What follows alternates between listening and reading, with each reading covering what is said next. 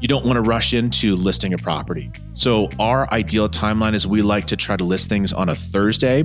So if you back that out, that means you're doing your blue tape walkthrough either the Friday beforehand, maybe over the weekend, or worst case on Monday, so you can get those details done to hopefully have the property on the market on a Thursday. If you miss that window, that's okay.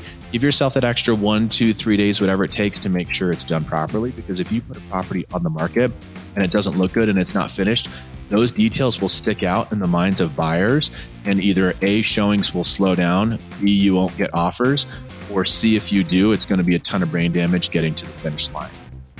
Welcome to Raising the Flipping Bar. My name's Derek Marlin, and I've redeveloped over 80 properties in Metro Denver. I've bought and sold 115 multifamily doors in Cincinnati, Ohio, and my team has done just under 300 single-family rental acquisitions for our clients. On this show, my goal is to help you make more money, save you a bunch of time, and create a well-oiled flipping machine. Let's dive in, and if you want more information, head to fixandflip.show.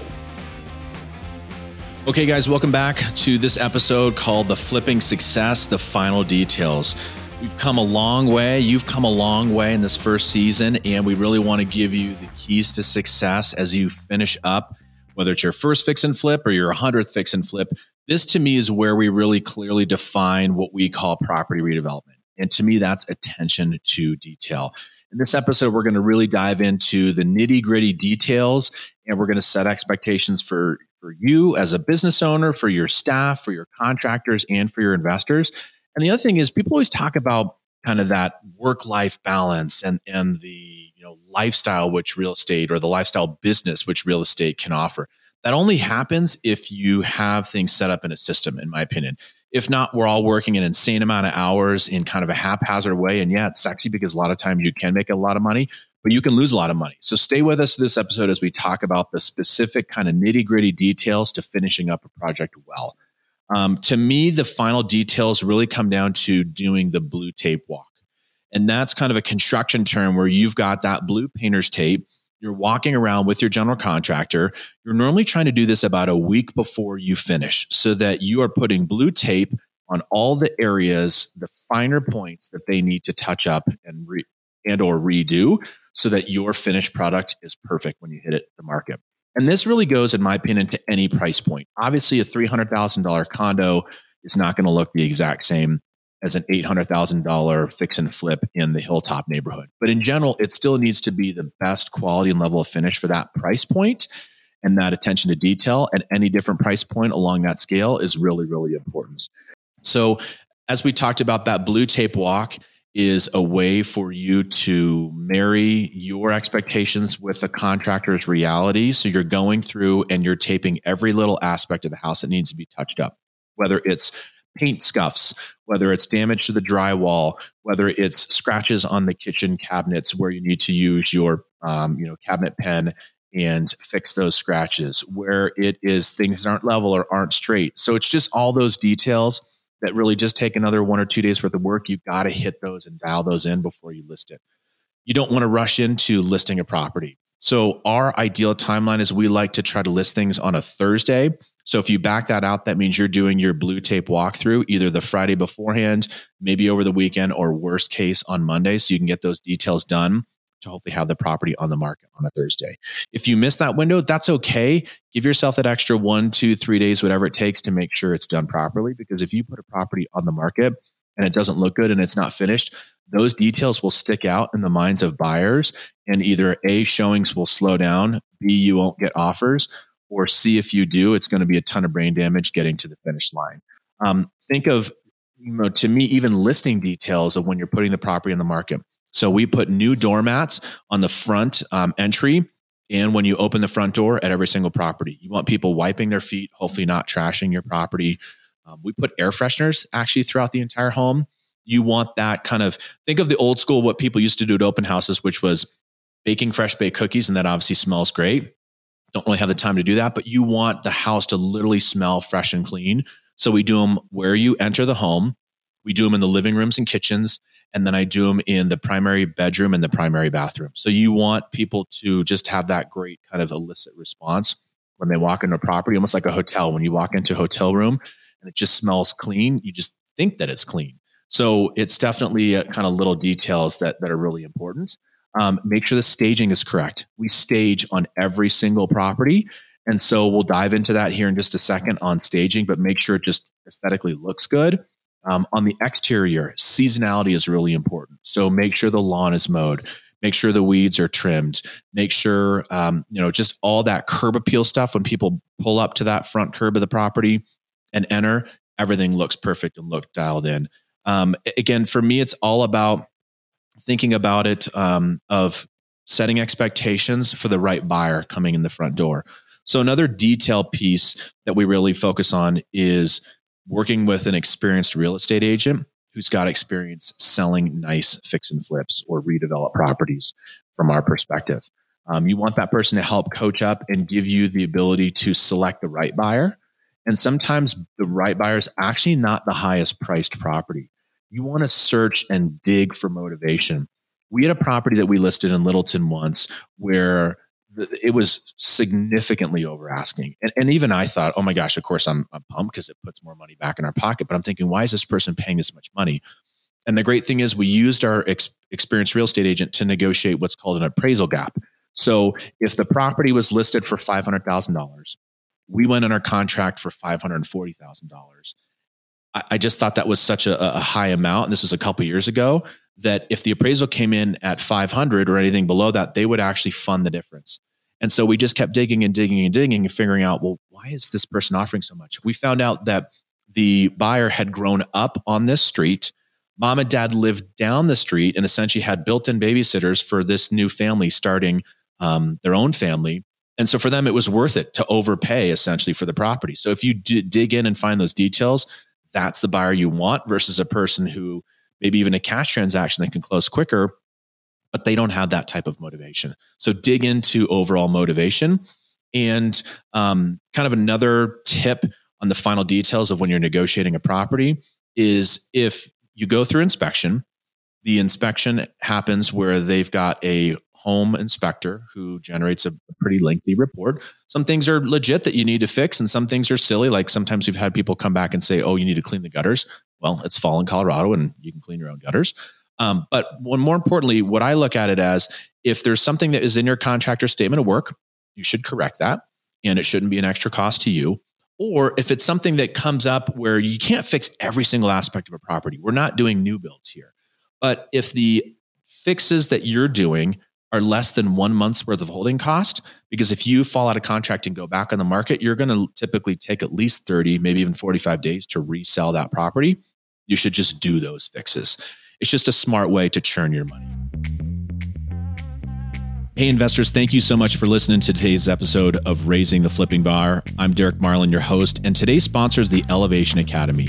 The Academy is an intensive one-day training session where we teach you every single step of our system to increase your profits, find great properties, save you time, avoid costly mistakes. Essentially, it is your roadmap, and it's a 105-step system to your fix and flip success blueprint. So sign up today. We've got an academy coming up in a couple of weeks. We only are taking 20 guests, and we've actually got a money back guarantee. So if you try our system, you put in the old college try and you don't find it's the right benefit, we'll refund every penny of your money. But we'd love to have you join us for the Elevation Academy. We've got info in our show notes, and we'd love to have you join us. So the next two areas of kind of, again, those nitty gritty details as you're finishing up how to properly do a fix and flip, and really, and more importantly, how to build a business, is the age old debate of using a general contractor versus using contractors versus doing the work yourself. I definitely think there's pros and cons to each. I know we've said it throughout episodes. Elevation uses the route where we have general contractors. We're giving up, in our opinion, about $5,000 to $8,000 per flip, but we can do more flips. We can do them faster. We can do them in a more systematic manner. And I can have one project manager, manage up to 7 to 8 properties at once. The other good thing, and the reason why we started out this way, when it comes to actually doing the work, I'm super slow. I'm probably too meticulous. And so it's just better, in my opinion, if you want to run things at scale, to hire general contractors.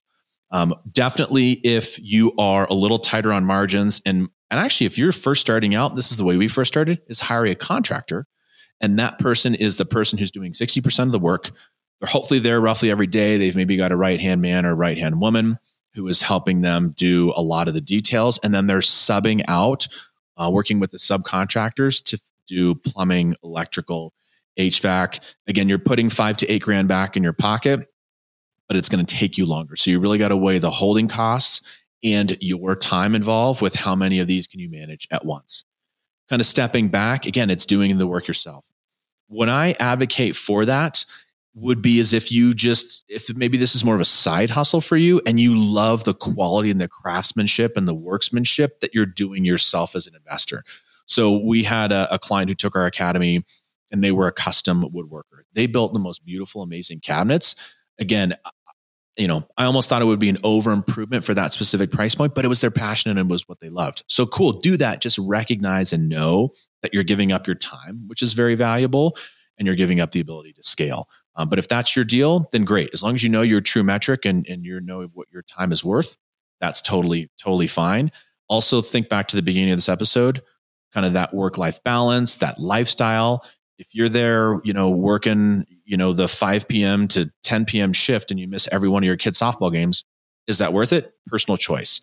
That really also flows then into our last part of this episode, which is building a team and building a system. I know in the episode prior, we said systems equal success. I will keep kind of beating that drum and banging that drum. Really, for me, it was an evolution of what I call kind of the one-man band philosophy, where I was doing everything myself. I kind of started to lose my mind at about 3 flips. And just there's only so many hours in the day to where we can do 6 to 7 flips right now at our current staffing level. So just think through that in your mind. Delegate responsibilities. That's another huge key to success, whether it's responsibilities to your contractors, to your vendors. If you've got a business partner or plural business partners, delegate responsibilities to them. And 2 books that I'm going to give you that I would highly recommend you reading or, putting on Audible or however you like to consume that type of content. One is called Traction by Gino Wickman, and it's the Entrepreneurial Operating System, or the EOS system. That helped me immensely. I think I've read that book like 5 times, and it really helps you build a system that you can just layer into real estate investing of how to run your business, whether it's just you or whether you've got a 100-person company. And the other one is that I read a little more recently is called Who Not How by Dan Sullivan. And that's a really good one because it helps you figure out what type of people you want in each staff role or staff position. So it's all about training those people up and creating a rinse and repeatable system so that I can help you most effectively do these flips, get through them, do well, build a business, and not just flip a couple houses, which again can be lucrative, but we want to either get you to buy back your time or we want to make you uber profitable and uber successful if you are going to put in those hours. So hands down, would totally recommend those books. We'll have that in the show notes. The other thing is outsourcing to professionals. So as you kind of become full circle, is having bookkeepers, having accountants. Maybe it's a fractional CFO, which is what we just brought on. That's been fantastic. Business consultants, strategists. You also want to have all of your ducks in a row from legal, insurance, property management, lenders, mortgage brokers. When you grow your business, you're also looking at potentially bringing on folks more on the marketing side of things. So potentially outsourcing or having an in-person staff individual come on to help you with marketing, with lead generation, with advertising. So again, it's all about creating the right staff and the right systems as a key to your success. So we have finishing the properties of all the final details, and then we have kind of really refining and building out your team of all the final details as your keys to success. The other thing, as we kind of close out this episode and some final thoughts, is you want to build the best reputation for yourself and for your company. Because if you're working with wholesalers and you're bailing on deals all the time or picking them apart, too much, in my opinion, they're not going to want to work with you. If you're not being a creative problem solver and helping sellers solve their problems as a part of their sales process, you're not going to be successful in this business. If you are, screaming and yelling at your contractors and just churning and burning through contractors, you're not going to be successful in this business. So it's all about your reputation and these relationships. Again, less brain damage and less drama usually equals more profit. It seems simplistic, but it's just something that we remind ourselves on as much as humanly possible. And what we're going to kind of wrap this first season on is we've got 2 great episodes coming up. So you'll want to stay tuned to those. And they're going to be amazing interviews with my business coach, and consultant, and then 2 clients and partners that we've worked with on the partnership flip. So thanks for staying with us. We're super excited to have you guys in the first season, and we'll catch you on the flip side. Thank you so much for listening to Raising the Flipping Bar. My goal is to help you successfully and profitably redevelop properties in competitive markets, and I encourage you to listen to some other episodes on this podcast. If you're a new investor, make sure you subscribe or follow Raising the Flipping Bar on your favorite podcast platform. And make sure to share this episode with someone you know would enjoy it. Head to fixandflip.show to stay up to date with future episodes of Raising the Flipping Bar. My name's Derek Marlin, and I'll catch you on the flip side.